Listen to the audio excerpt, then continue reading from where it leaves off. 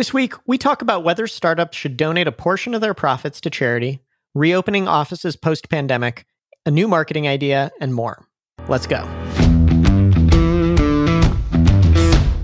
Welcome to Startup to Last, a podcast about building profitable software businesses that are meant to last. Hi, I'm Tyler. I run a bootstrap SaaS company called Less Annoying CRM. I'm Rick. I run a software-enabled services company called LegUp Health. What's up this week, Tyler?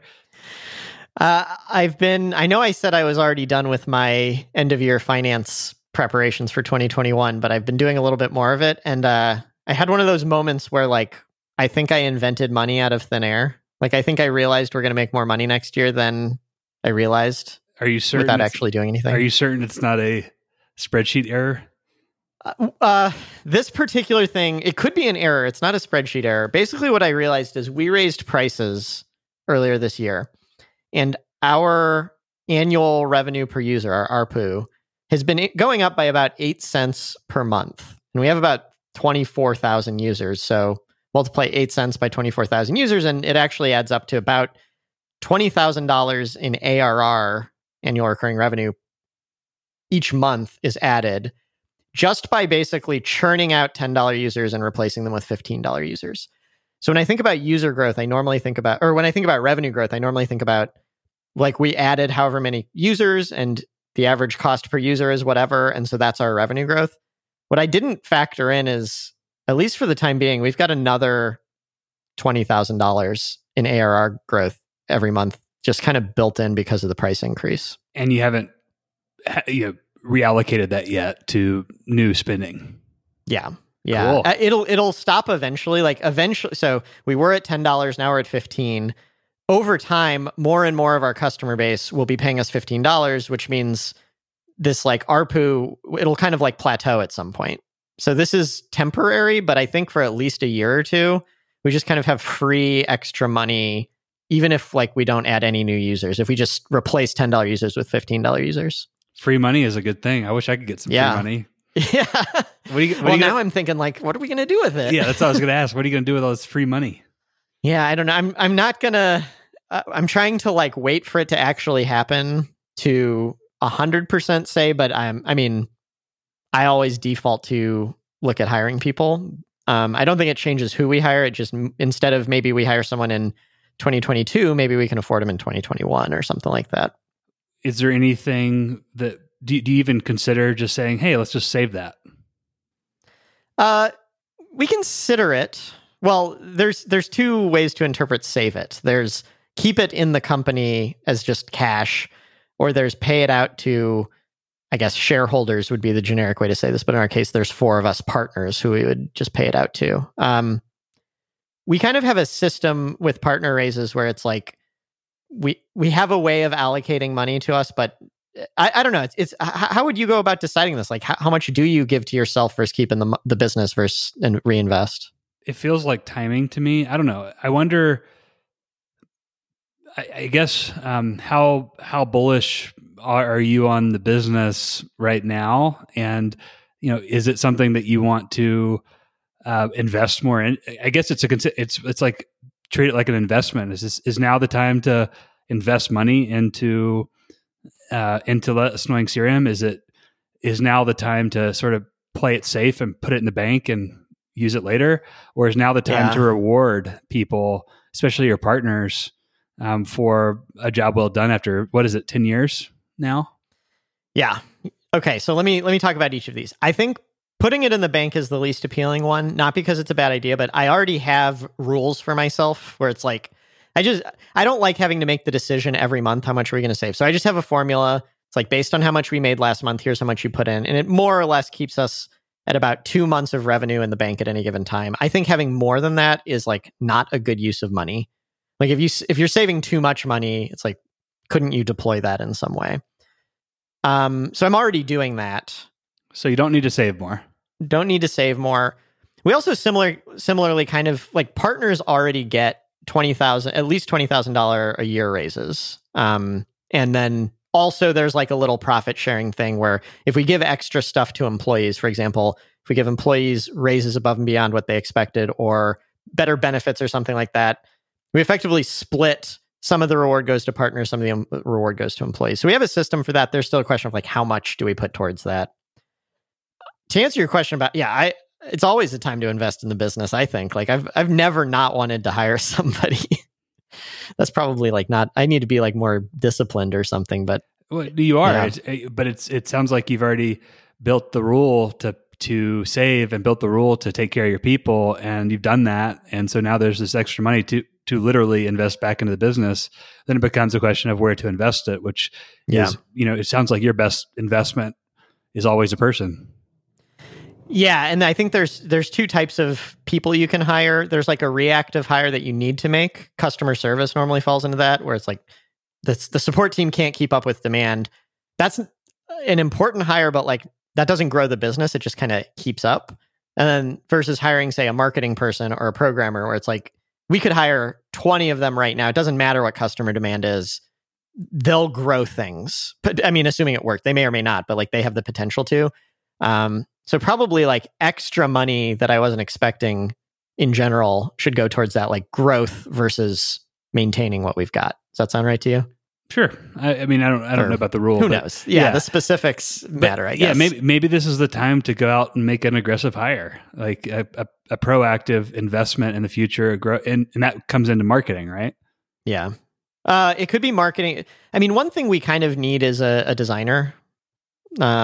So that marketing and design are probably the next two proactive hires, and then we will need another support person at some point. So those are kind of the three people on my list right now. So one thing I would suggest, and then we can move on from this topic, that is that you probably, because this is a temporary increase in money, you probably want to hire someone who's going to have a payback. And it seems to me that you're probably going to hire the customer support person anyway. And the product designer thing, I don't know that there is a payback on that unless it frees up your time to go work on marketing. And then the third would be like invest in someone who's going to, if they work out, pay for themselves with new business. That'd be one way to think about this. Yeah, I think that's great logic. I don't think we are in a position to, I don't think we would be putting a marketing person in a position to succeed right now. I would love to be there, but I don't, I've talked with you before. I kind of think the model should be get something working well enough and then bring someone in to take it from like 70 to 100. We're not at 70 yet, so I just don't think I'm ready for that, but I like the logic. It seems like then your best bet is to save the money until you are ready for marketing or invest in a product designer to free your time up. Freeing your time up, honestly, to fix the marketing, make the marketing more more able to be contributed to by other people seems like the best use of capital. Yeah. And it frees up my time. It also, I mean, making a designer makes the product better, which it's a slow process, but it does help with growth. But not better than you. The same way a programmer. Well, maybe I'm not good at visual design. Okay. I'm good at like thinking, how could this be intuitive and easy to use? I don't make things look good. So actually, if you think of design as marketing, I'm bad at that type of design. Okay, interesting. So anyway, we can move on. But yeah, I'm counting money that was already there. I just didn't realize it was there. Yeah. How about you? What's up? So I thought that, I don't know why I thought this, but I thought that there would be this grace period. I don't know, this time of, wow, I don't have anything to do after the deadline for open enrollment was passed. And that is not the case at all. Enrolling, picking a plan, your own health insurance plan during open enrollment is step one. And that is the only thing that needs to get done by the 12/15 deadline. That sets off a slew of other things that need to happen, from, setting up, making your first payment, which is called a binder payment, by the end of the month to secure coverage. If someone fails, let's just say they enroll on coverage on the last minute at 12/15, if they don't pay their binder payment by the 31st of December, their coverage can get canceled. So, there's this like next deadline. It's kind of like a next deadline up that I've got to chase people for. And then it's actually really, really hard because there's three systems I deal with, three types of systems I deal with, and there's a unique system for each insurance company, and there's 6 insurance companies. So matching data and knowing whether someone's paid or not is actually more difficult than it would seem. You'd think like I could just log in somewhere and see if they paid. Well, no, there's the marketplace healthcare.gov portal. There's the insurance company portal, and then there's sort of like my portal where I can see things. And these people, they don't talk to each other very well. Maybe they send data one way, but not the other way. So, in one system, the person hasn't paid, but, in their system, they have paid, but in my system, they haven't. Great. And so it's a reconciliation nightmare. Anyway, I spent the last 7 days getting through that. Is this data that you can access through an API? No, it is not. So you don't see any way to automate this, probably? It's just, you could maybe have like better spreadsheets or something, but there's going to be a manual element to this no matter what. Yes, this is a human element. And what I'm finding is that I suspect that there's a human element on the other end too, because today, for example, I found an error. A person, one of my clients had changed their plan through the marketplace, and one of the insurance companies, I won't say the name, hadn't recognized that change. And I, called them today and said, what's going on with this? Because it was a massive difference in premium. If they had stayed on their current plan, it would have cost them, 33% more per month. Like that's a lot of money. And they would have not been very happy. Oh, and they were like, oh, it just got missed. It fell through the cracks. And then they fixed it. But it's like, what if I didn't catch that? I know this is probably like hard to do without seeming like a showboat, but that's your sales pitch right there, right? Like what other insurance agent is going through and catching that error, I wonder? Not many, I bet. There's probably no good way to do it, but if every one of your potential customers could just hear what you just said, like that's a pretty compelling reason to go with you, I think. That's nice to say. The point of my bringing this up, though, is that I'm going to be busy through January with the busy season. It doesn't end 12/15 for Leg Up Health, and the good thing is about midday today, I got through all of that and got all of the reminder emails out to our clients. But this is definitely going to be to your point, going to be a scale challenge with the lack of just frankly. Software systems that are built on the carrier side to deal with this. So anyway, that's something to know for next year. The other thing that this sort of leads into is that it makes it really hard to do an annual reflection and planning process like you would with a normal business, because there really isn't time. You're still just working your butt off. So I found it very difficult to put the time in that I like to put in at this time of year to reflect on what happened this year. Did I hit my calendar year goals? What went well, what didn't, and start planning the next year. Do you think, so you said you're going to be busy through, you said the end of January, I think. Should you maybe just think of your year starts February? Like, will things calm down at some point, or do you think it's like always going to be busy? No, I think February probably makes, from a business standpoint, from a planning standpoint, a lot better. But there's something I love about the calendar year planning process that just aligns everything in my life around the calendar year. And I don't know that I'd be interested in changing that. I've always thought it was weird when businesses have non-calendar fiscal years. And like a lot of the time, I don't think there's a good reason for it. But when you do hear of a good reason, so for example, like universities all make it during the summer because like they care about the school year, not the calendar year, which makes a lot of sense. Anyway, I hear what you're saying, that I also like the calendar year, but maybe this just isn't that type of business. Yeah. For me personally, I'm going to do some level of reflection and planning at this time of year. I need to be much more thoughtful about planning it and breaking it up into bite-sized pieces versus just thinking I'll have all the time in the world to think about it, which I have had in the past. But okay, sorry to harp on this. You should make, like, there's having time and there's making time. And it would be very hard for you to make time right now, but you should probably be deliberate some other time of the year and say, I'm not just going to squeeze this in whenever I can. I'm going to set aside a week or however long it takes to really do this. When should that week be for you, do you think? Yeah, that's a good question. Well, week's a long time. So when you say or week, however long do you mean just like, hey, this week I'm not going to think about anything else other than planning, and I'm going to be thinking in big numbers here, and in big and macro topics. Is that what you mean? Yeah, obviously you don't have to do that at all, but I'm thinking we've talked before about if you had employees, like would you go on a company retreat with them?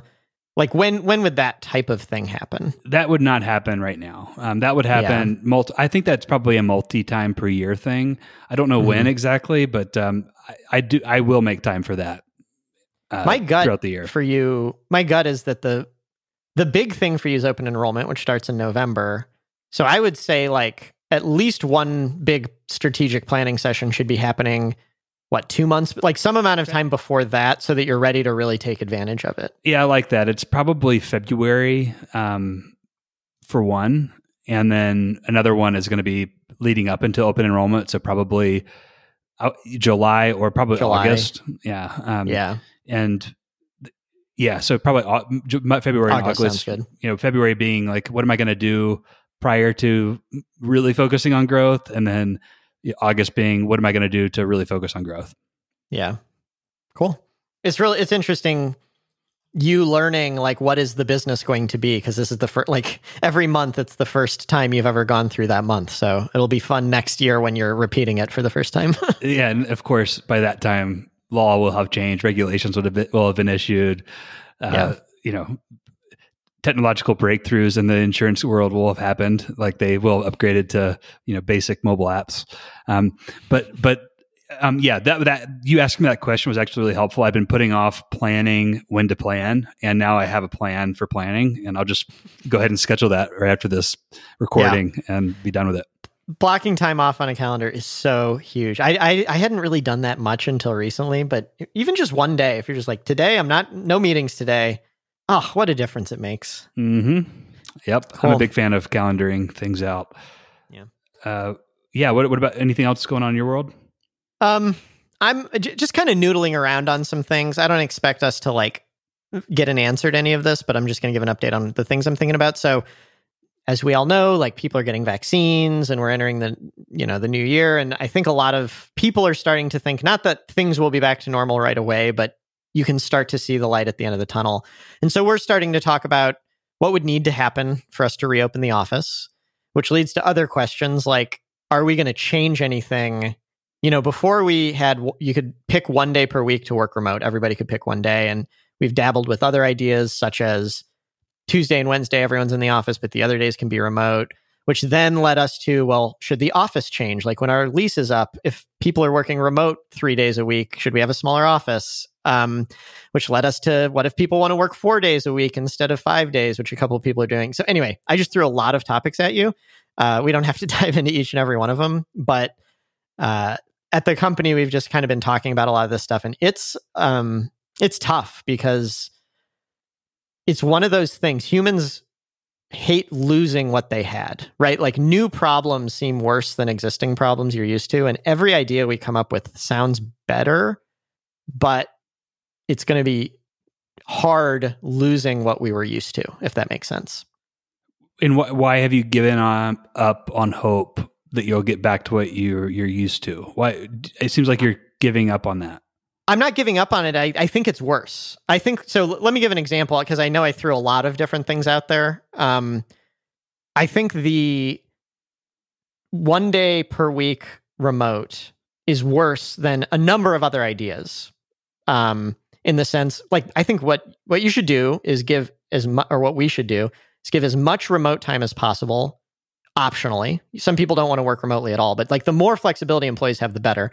The problem is if you give too much remote time, the office culture suffers and no one wants to go into the office. So the people who do want to see people, their experience suffers. So how do you balance those two things? I think we've got a lot of ideas that balance it better than what we did before. It's just like, it's hard to do the new thing. And like, it's like 2 steps forward, 1 step back, but that 1 step back really hurts. You know what I mean? Why are you even considering the remote stuff? Why not just go back like you were? I guess because it's better. Because a lot of us, me in particular, I'm like this. I love being remote right now. So it sounds like you are. Why do you? That doesn't jibe with. It's 2 step forwards, 1 step back. Is it well? So, for example, like 2/3 of the company will probably really like the fact that they don't have to commute, and 1/3 of as much, and they'll have a lot more flexibility. They'll be able to spend more time with their families. Like, there's a lot of benefits to working remotely. But 1/3 will be like, well, those 3 days a week when everyone else is remote, I'm still going into the office, but the office environment isn't as good. And like meetings, how do you do meetings when 2 people are in the office and 2 people aren't? Do you default to remote first, or do you make the experience better for the people in the office? We use this tool called Sococo. Do you use that when we're kind of in the office, but not every day? It'll be solvable. We just have to think through all this stuff. Yeah, I see. This goes back to how difficult it is to be both a remote first company and a co-located company. It sounds like you're choosing to be a co-located company first, and yes. And so I would optimize the in-office experience, first. So, it seems like, if there's a decision between what's better for the in-office people and what's better for the remote people, the decision is what's better for the in-office people. And so you have to prioritize the in-office culture 100% of the time. Now, the one way to sort of make that moot is what I can't remember if it's what company's doing this, but I heard a company recently say they're going to do, they're actually scheduling the remote days. If you want to, you can work remote X days of the week, and it's you're in office Monday, Wednesday, Friday, but remote days are optional Tuesday through Thursday. And then, everything sort of on those days, if you went with that, you could say, everything is prioritized in favor of in-office, things on Monday, Wednesday, Friday, but on Tuesday and Thursday, everyone has to act like they're remote, even if they're in the office. Yeah, that's exactly what I'm talking about. We're saying Tuesday and Wednesday would be the days where you're in person. But so there's 2 dimensions here. Normally, when you talk about hybrid, what you've meant is some employees are fully remote and some employees are fully co-located. We're not doing that. Everyone's going to need to be co-located. You can't have a good office culture. Let's just say it. You cannot have a good in-office culture if anyone can be fully remote. Or the remote culture. Someone's getting a shitty experience there. Yes. Right? I think it's different. The insight I've had and a lot of companies have had is it's different to say today it's fully remote and tomorrow it's fully co-located. So everyone's having the same experience, but you have to switch back and forth. So I think there's a big opportunity there to find a better balance between the two than what we had before. It's just, you want to make an omelet, you got to break some eggs, Have you considered, I actually see it on the list here, have you considered just shifting down to shorter weeks? Yes, sort of. Related to this problem or independently? I think it's somewhat related to this problem. I think that, do you mean, I don't think the whole company can go to shorter weeks. Like, we have to have support coverage, and a lot of people, like myself, I don't particularly want a 3-day weekend or whatever, but some people, since the pandemic started, we offered anyone the ability to go down to 4 weeks. So 80% time, get paid 80% as much. 2 people took us up on it and they're really happy. And so we are looking at, should we just build this in where we've even gone so far as to say, should like our job offers, should it be for 4 days a week and you optionally can go to 5 rather than the other way around? Oh, interesting. Yeah, it's probably a bigger topic than we have a lot of time to go into today, but the pandemic forced, I think, a lot of companies to reconsider a lot of stuff. There's no reason we shouldn't have been thinking about this stuff 2-3 years ago, but it just, creativity was forced upon us. And now that we've had all these ideas, we're kind of thinking, how much of this should continue being true after the world goes back to normal? So we're just going to keep noodling around with it. I might bring it as a topic maybe in January or something. Yeah, I'd love to discuss it more. And do you feel like it's a little premature to go through this? Or are you forcing this conversation because of the planning cycle that you're on, or because it's the right time to solve this problem? It's premature to decide, but I don't think it's premature to start getting ideas and soliciting stuff. In particular, this is one of those things, some employees are going to benefit and some will like it less. And I want to get everyone coming to terms with what's probably going to happen as early as possible. It's so true. I mean, I think that's probably the key insight here is when you have major things, when you have things coming up that require change, and change for the better in some cases for some people, but change for the worse in other people. It's a sign that you need to get ahead of it and start talking about it so that you can get so everyone can sort of have sufficient time to get through the change cycle. This isn't something you want to spring a decision on. Yeah. So like in our last weekly meeting, I just said, we have no decisions, but I just want everyone to know we're talking about this, so that type of thing. So, and the goal isn't to get to an answer anytime, like in the short term, it's to get people talking about it so that everybody's heard. Yeah. I've told you my term for this is cats on the roof. Cats on the roof. I won't tell the whole joke again because it's long and boring, but I say I'm cats on the roofing this topic, which means that we don't have news yet, but there's going to be news that's coming, and get ready for it. Yep. And now's the time to share your input. Yes, exactly. So yeah, that's kind of the only other thing other than big topics. So anything else from you? I have two things. First, just quick update. Lena is wrapping up her employment with Leg Up Health at the end of this month, and she's been helping me on a non-paid basis from May, when we launched the product, Leg Up Health product, to I think it was August on a non-paid internship basis, and then she came on as a paid, we'll call it intern, from September through this month, and I have not yet met her in person. So tomorrow we're going skiing together. It's actually my first time skiing, which is exciting this year, and we're going to go to Deer Valley and hang out for the first time. I need to remember to take a picture together. I always forget to do things like that. Yes, definitely do that. That's awesome. It's so 2020 is so wild that you've never met her, but like that's not that weird these days. Totally. But because to your remote conversation earlier, I think I'm going to try to make Leg Up Health remote first to begin with, and see how it goes. I feel like we know each other. It'll be very interesting to see what it feels like to hang out in person, because we spent so many hours together on video chat in the last 7 months, to see if there's something lost there that has to be kind of gained, or something that wasn't ever built. But I think it'll be pretty natural. Yeah, I wouldn't be surprised. We have one employee that we hired who was an intern over the summer, and I've only met her in person, and that I forget why I had to drop something off at her apartment. And for 30 seconds we were outside, and I was just like, hey, but it didn't feel like I was meeting her for the first time. It felt like, oh, this person that I've known for several months, I'm just dropping something off. So yeah, I expect it'll be natural, but I'd like to hear how you feel afterwards. This is my first experience with this. I was a big online gamer growing up, but I never met, I never met the Dark Side 27. It was just, I just, I never had to experience this, but I feel like if I met the Dark Side 27, it'd be like, oh, I know you, because we played so many death matches together. Yeah. The next generation of, college grads and stuff will be so much more I would be more nervous about starting a remote company prior to this year, but everyone's going to be used to it, I think. So cool. Yeah, it's good. It's a good sign. So, the other, just this is kind of a shout out. We've talked about Notion before on this podcast.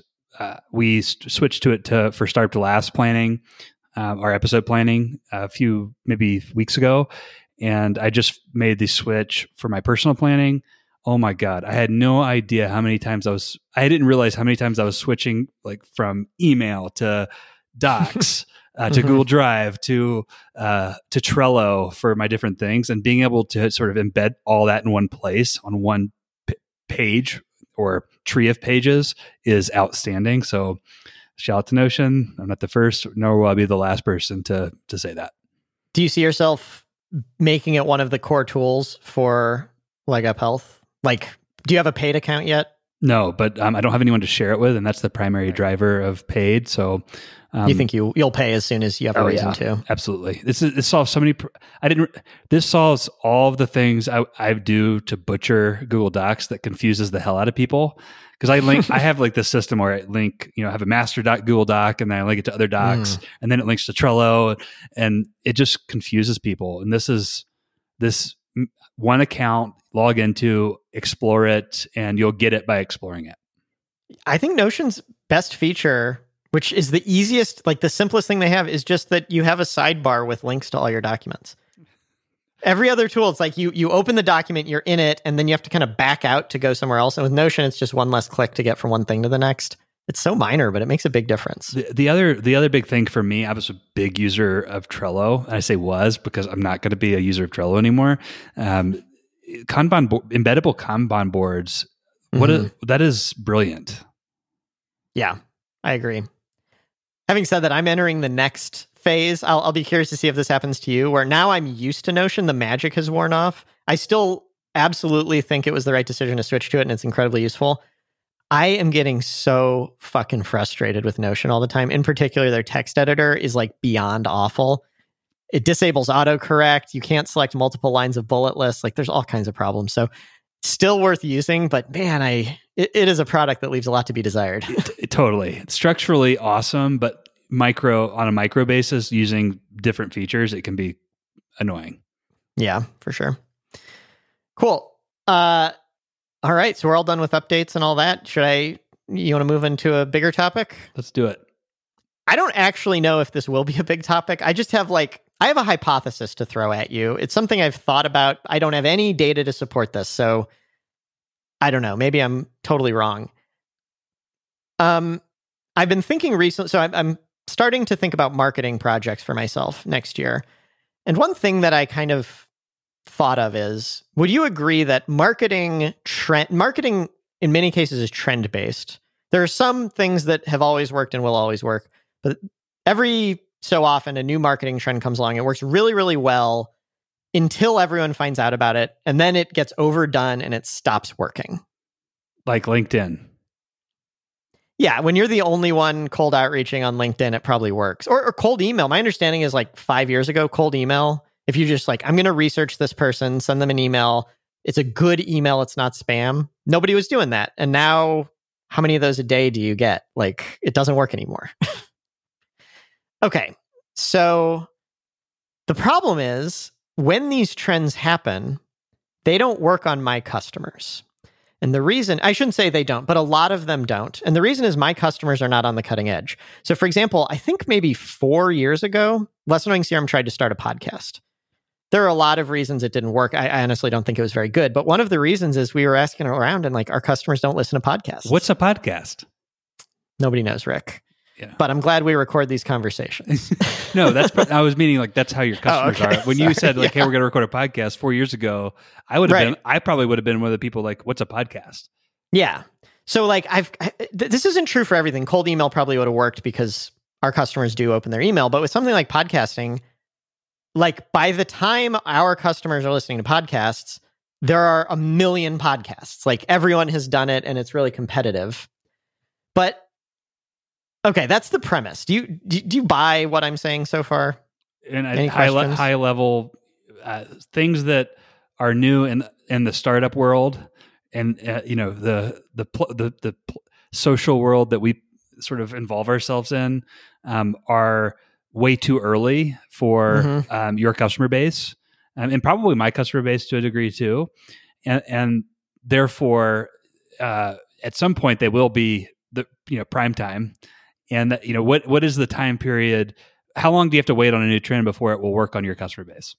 Yeah. So let me pivot for a second, and then we'll get back to this. For years, because I've thought, I used to live in San Francisco, and I'm from St. Louis in the Midwest, and I'd come back home and I'd look around and I'd be like, "Oh, you all don't have Korean food? Didn't make it here yet?" And I could just say you're going to have 1 million Korean restaurants in 3 years. I know for a fact because coastal cities already are there. I'm living in the future.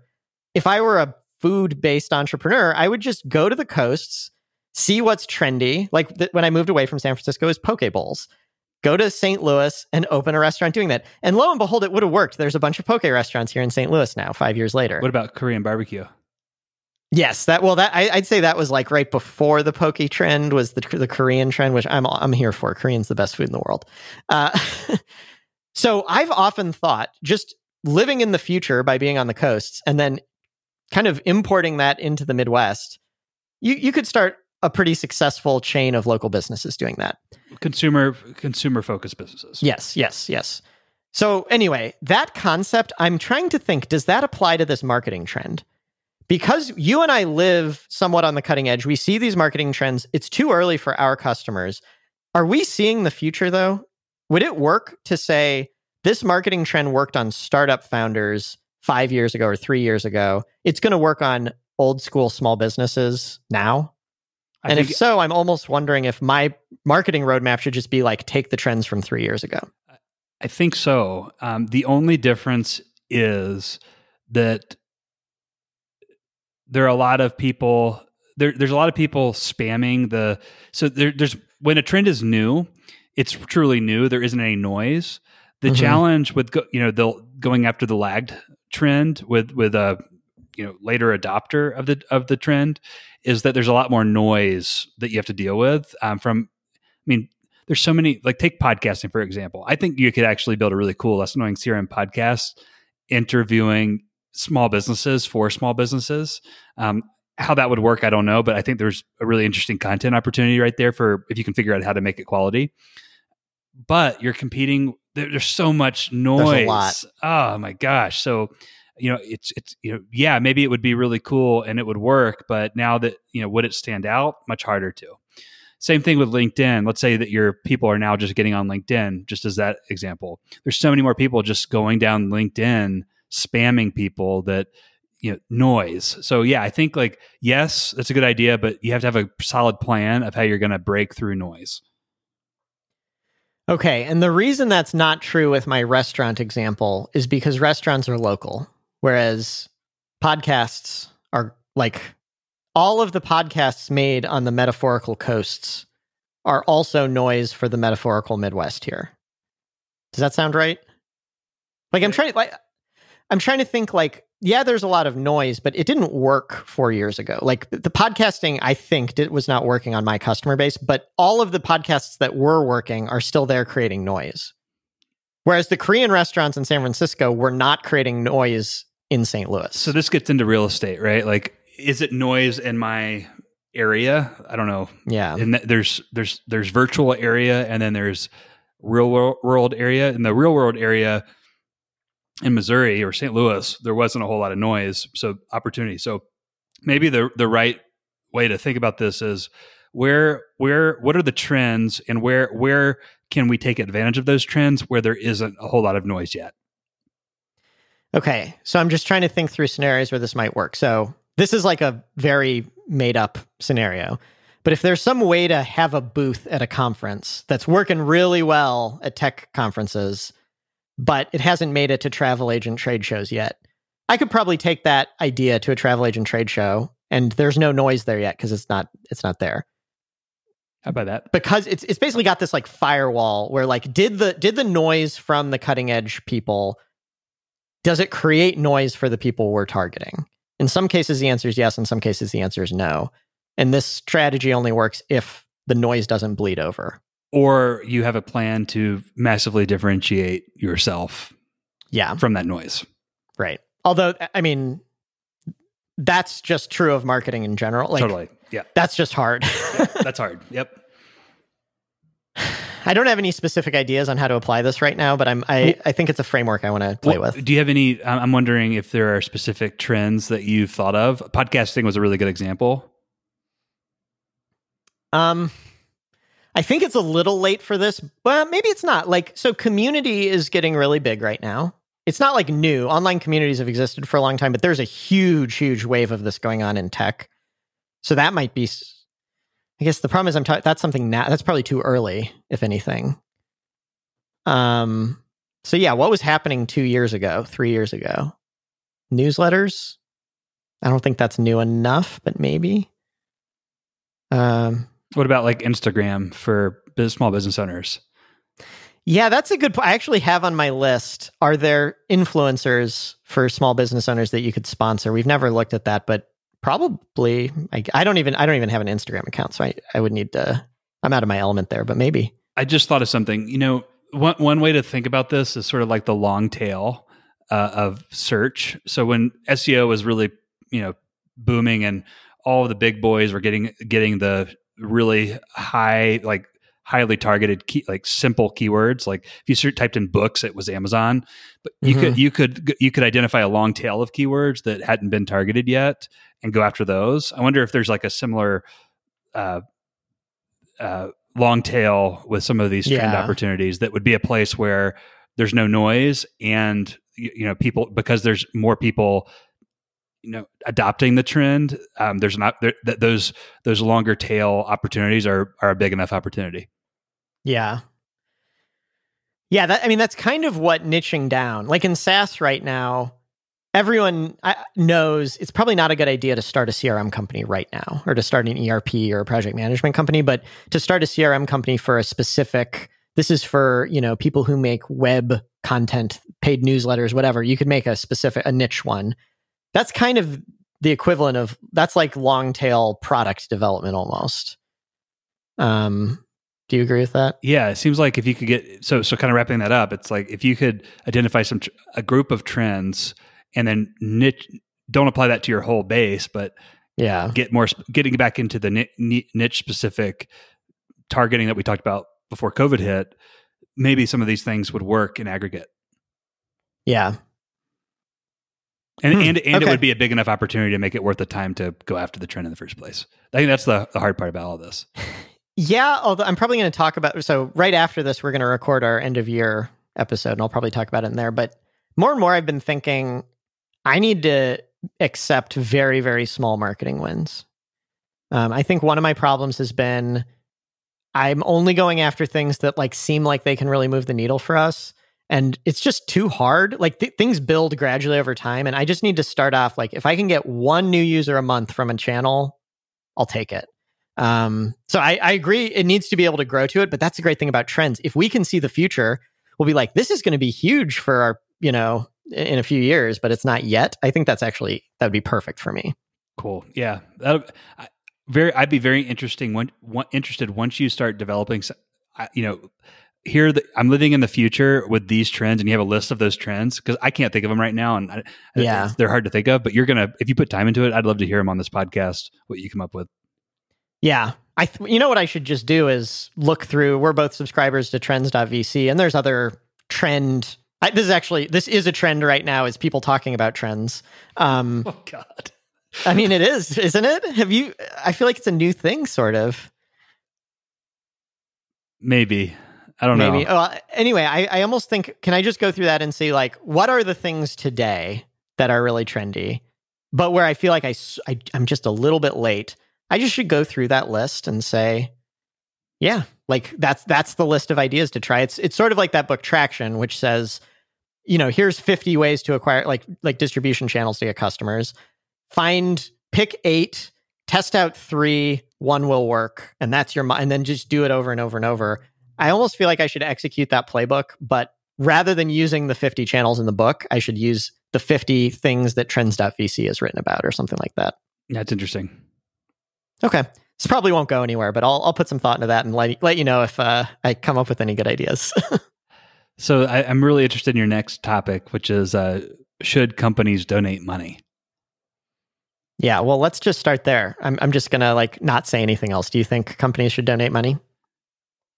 I feel like that is, I can't answer that absolutely for any company. I think should companies give back is different than donate money. And should companies give back? Yes, if they can afford to and they're successful, yes. But if you can't afford to feed yourself, worrying about feeding others seems like the wrong thing to do. Absolutely. So for the sake of this conversation, let's assume the company's profitable. It has some extra cash. It's kind of what we were talking about earlier. The question is, where does that cash go? You could pay it out to employees. You could lower prices for customers. You could reinvest in the business, pay it to shareholders, or donate it to a charity, basically. The reason I'm bringing this up is some employees recently approached me and were like, here's a charity that we think is really timely right now. It's doing good work. The company has more money than any of us individually have. The company should consider supporting this. So I'm already kind of thinking through this, but I'm interested. So I don't want to spoil what we said without getting your kind of unfiltered thoughts first. But how would you approach this?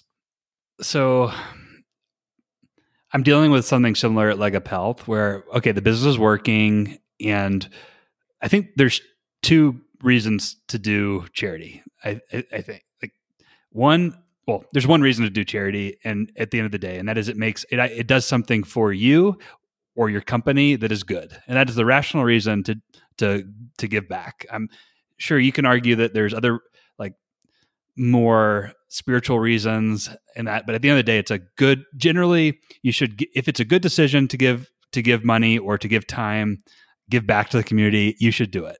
What are some of those good reasons? One good reason is that it helps your business, either because the goodwill that it generates that makes it easier to acquire new customers, or have partnerships in the community that help your business, or make employees happy and proud of working there. So I'd first look at it through the lens of, is investing in this charity a good the best investment for this company, and is it a rational decision? And if it checks that box, then the question becomes, how am I going to do that? Is it better to give people money to invest in their own charities and let each employee decide how to do that? Or is this something that the company should do under its brand? That is a separate decision for me. But the first one is it rational to give back? Yeah.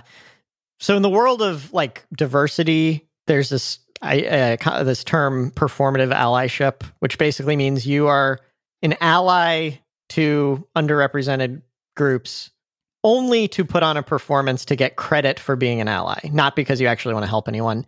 I feel like that same term, there's probably this concept of performative charity, where it's you don't care about helping anyone. You think it rationally helps grow the business, or it makes employees think that it's a PR move, basically. Do you think that's ethical? Listen, I'm not talking. This is getting into a conversation about human nature and whether we do anything for any reason other than selfish reasons. And it depends on at the end of the day, I'm a pretty big believer that every action can be traced back to some selfish motivation. And so at the end of the day, this is all about just making a rational decision based on that, in mind. So ethical or unethical, for you at your company, diversity and inclusion is important to you. We can go into all day why that's important to you. Yeah. But that's not the point. It is important to you. It's important to your employees. So it's rational probably for you to invest in D&I stuff and not to worry about whether it's ethical or not, why you are doing it. Okay, sure. But is it good? A good decision for you to do it for your business seems like a reasonable one. Yeah. Okay. So there's two questions we're getting here. One is, will this lead to selfishly good outcomes? And we're not casting any judgment on whether it's good or bad to do that. And the other is however you arrived on this decision, do you feel like this is a part of your purpose on earth or whatever? Do you think it's a good thing to do?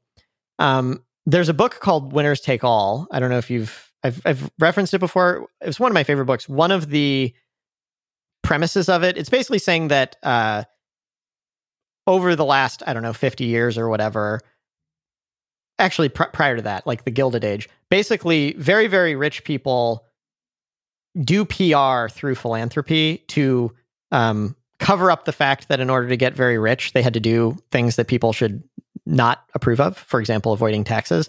It makes the claim it's more honorable or there's better benefit to society to not make the money in the first place than to make the money and to quote unquote do good with it. So I always roll my eyes when a company's oh, buy our product and we'll give 10% to this charity. It's fuck you, I'll give 10% to the charity, charge me less. Why is it a selling feature to me as a customer that you are deciding how to donate my money for me?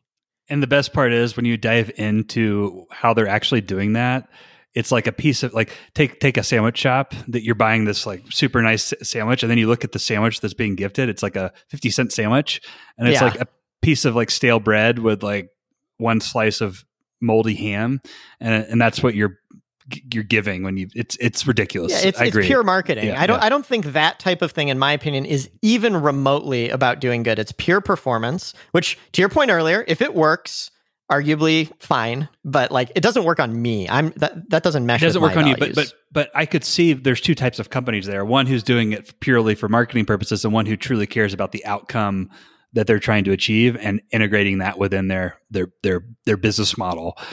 There are two situations there that aren't the same. I would argue don't talk about it then. If you're advertising, buy this thing from us and we'll donate it, that's marketing. If I buy the thing and I don't know it's going to get donated and you donate it, maybe it's something else.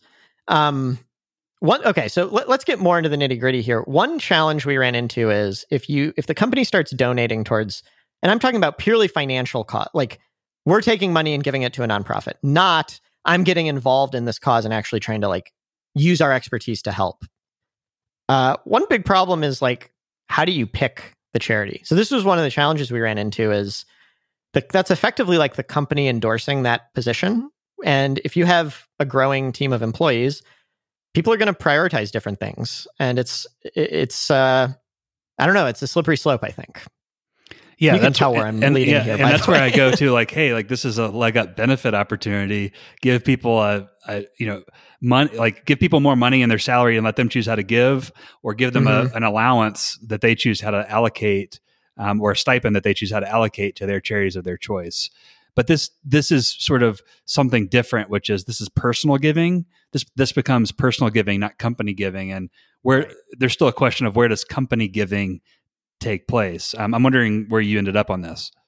So here's where we ended up. We said, if the company is going to get involved in something, it should be related to what we do in one way or another. It doesn't make sense for us to be like, we're going to build, wells in sub-Saharan Africa. Like, not that that's a bad thing to do by any means, but what does it have to do with the company? If that's what we want to do, we should either pay the money to employees or charge our customers less and let the good be done by that.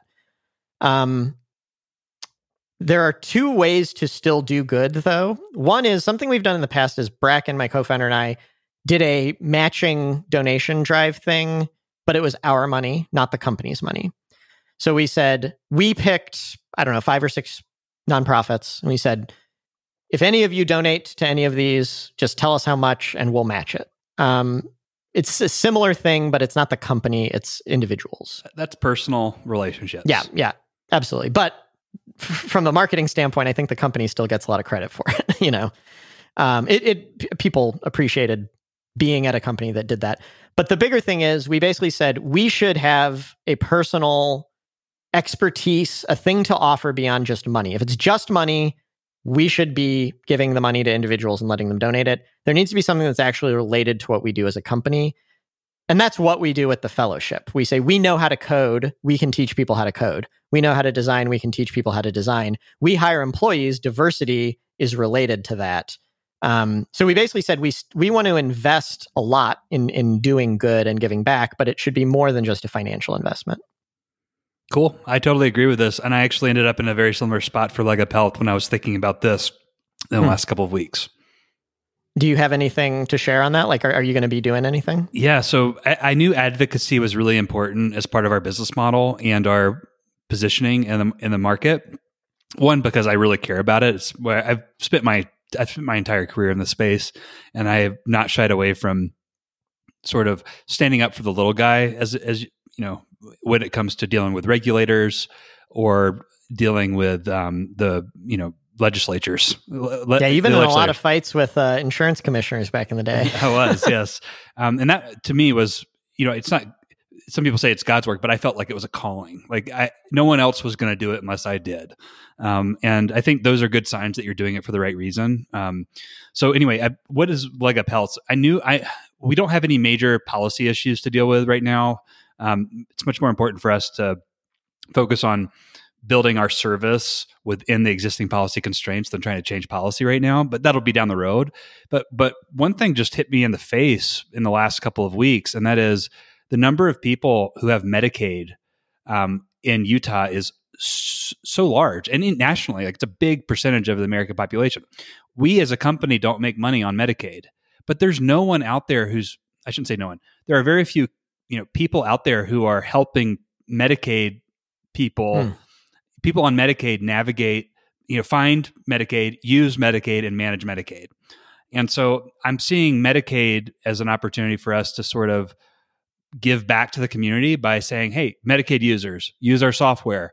We're going to serve you just like you were one of our private insurance clients, but we're not going to get paid, and we're going to figure out how to finance that as part of the business model, and it's our way of giving back to the community. And I feel damn good about it. Yeah, I mean, that sounds great. Can you give me an example, having been lucky enough to never be on Medicaid, like what are the types of challenges people face that you can help them with? One is dealing with the government, and I think if you are a low income person and you have to get things become harder for many different reasons, whether it's getting a driver's license, filing taxes, getting to and from one place, and dealing with getting enrolled in Medicaid and making sure that you maintain eligibility and check the boxes required by the government to do that is one aspect of it. The second is, the same complexity that any other person would have about their health insurance coverage, which is what's covered, what providers can I see, what happens in this scenario if something happens, answer, those use questions. And then the third is, dealing with life events. I had a kid. I actually got a job. I'm making money now. How does this affect my Medicaid eligibility? Do I need to switch to a private insurance company plan? Those types of things. So that all sounds really great. I could see you doing a lot of good with that. Back to that book, Winner Take All. What they kind of say is there's this idea of a win-win, and that in most cases it's not actually win-win, but I'm going to go against the grain of that book and say maybe in some cases there are. I hadn't thought about it in these terms, but what you and I are both saying here is we're going to do things that are related to our business, not just donate to some random cause. Is there a win-win here? And what I mean is, like, does it create a flywheel where this actually helps your business, you make more money, and then you can invest more money back into helping? Yes, and that's why I'm doing it. That's why it's sustainable, and that's what is so exciting about it. How does it help your business? Medicaid, first of all, we have 4 Medicaid users currently. They all are so appreciative of what we're doing for them. Thank you. Like, it's 4 thank yous instead of 1 thank you. Yeah. And they have friends who are not on Medicaid, who buy their own health insurance. They too are in between jobs and will need to go, buy health insurance on the private market at some point in time. So they're future, agency clients. It's that local and it's branding, like word of mouth branding. Yeah. So how do you, maybe you haven't gotten this far. How many resources do you devote to this? Like, are you actually going to spend money to market to, Medicaid participants, or just like if they happen to find you, they find you? This is what I'm thinking about. Like, it's on my list to figure out in the next 6 weeks, which is the higher level question is, what is our advocacy plan for our local community advocacy plan for 2021. Medicaid's at the top of the list currently, but there are other things we could do. But what is enough? What can we afford to do? Number one, and then what's enough? One way to approach it is, as we come across people with Medicaid, we're going to help them. Another is to dedicate specific, marketing resources to Medicaid populations that are likely to have Medicaid. Given our state of the business, it's probably going to be, we're going to help every Medicaid person we come across. Yeah. Yeah, certainly I wouldn't imagine you like turning anyone away, but there's a lot of control you have over how aggressive are you about trying to actually prospect that group of people. But I think I think it's going to be, in our normal prospecting, every leg up benefits customer so far has had at least one person on Medicaid. Every leg up, let's just call it 20 or so leg up health users has Medicaid. So if we just continue, growing like we're growing, there's going to be, let's call it 10% ish, 5 to 10% ish of our client base that is on Medicaid. And I think maybe maintaining that would be a good goal. That makes sense. I like that a lot. That seems like the perfect, as you can tell from this conversation, I'm pretty critical in general of businesses using doing good, because it can be used as a shield for doing so much bad. I think what you're talking about is a perfect fit, all that. So here's the last question I've got for you. Do you then go out and try to win PR points for doing this? PR points. I don't know. I think it is part of our branding, and we need to explain that we do it so that Medicaid people know that we do it.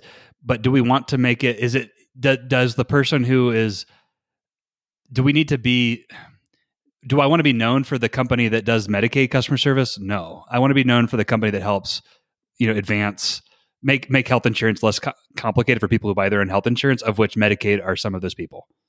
So you've talked before about doing some I guess it is a subset of PR, but like reaching out to, you were on Park City Television or reaching out to like journalists or something like that.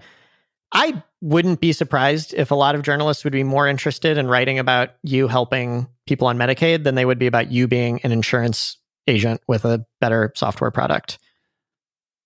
Yeah, that's probably true. I guess if it came up in conversation, I would probably answer the question, but it wouldn't be. I think that I'm different than a lot of companies in that I'm trying to be very intentional about what Leg Up Health means to the world.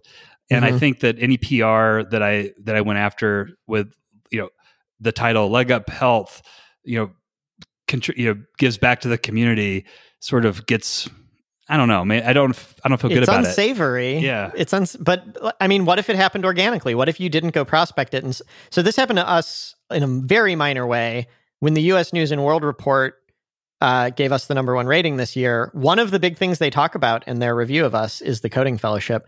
I don't even know how they found it. It's not the only place on our website. It's like buried on the About page, a link to it. But they found it and they wrote it up without ever talking to us about it.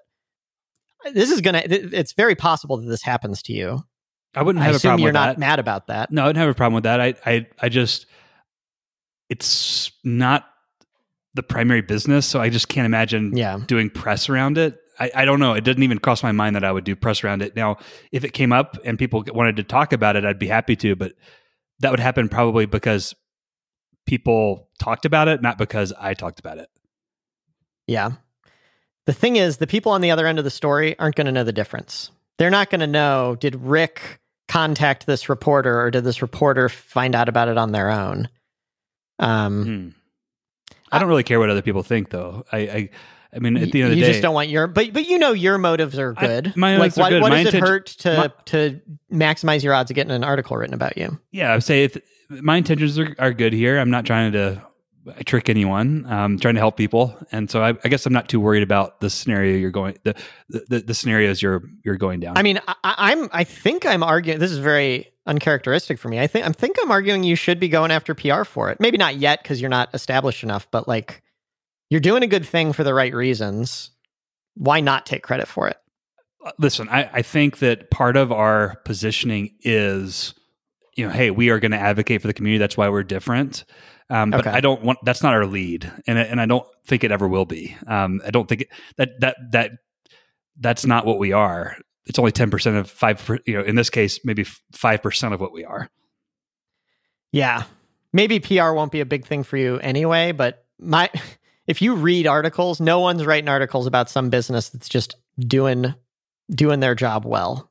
There's always a hook, and it might not be this, but I don't think it's what you're currently doing either. Yeah, I see this as a proof point under the larger thing of what we're doing that I do think is PR worthy, and that is, helping consumers navigate the black box of health insurance, and doing it without raising a bunch of VC and doing it with high quality. Okay, of which Medicaid's one point. Cool. Well, it sounds like we're pretty aligned here. I want to know what you did. Like, what did you end up doing? We basically said no.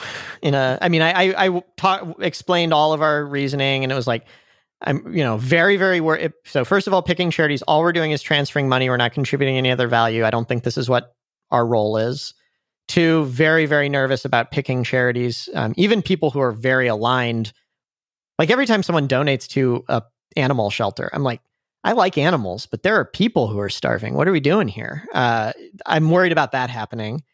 So I basically said, Bracken and I will probably do another donation matching thing sometime in the future, but the company is probably never going to donate money. Instead, we're going to funnel all the resources we have within our kind of charity budget. We're going to put them towards the fellowship or other kind of things that we actually have more of a personal involvement with. Cool. Yeah, I think that's awesome. Cool. Anything else you want to cover today? No, I think we're good. All right. Hey, everyone. Thank you for listening. If you liked this episode, I have 2 favors to ask. First, please write a review on the podcast app of your choice, because reviews play a huge role in helping other people discover useful podcasts. Second, if you know any founders or aspiring founders of independent startups, please tell them about Startup to Last. And if you'd like to review past topics and show notes, visit startuptolast.com. See you next week. See ya.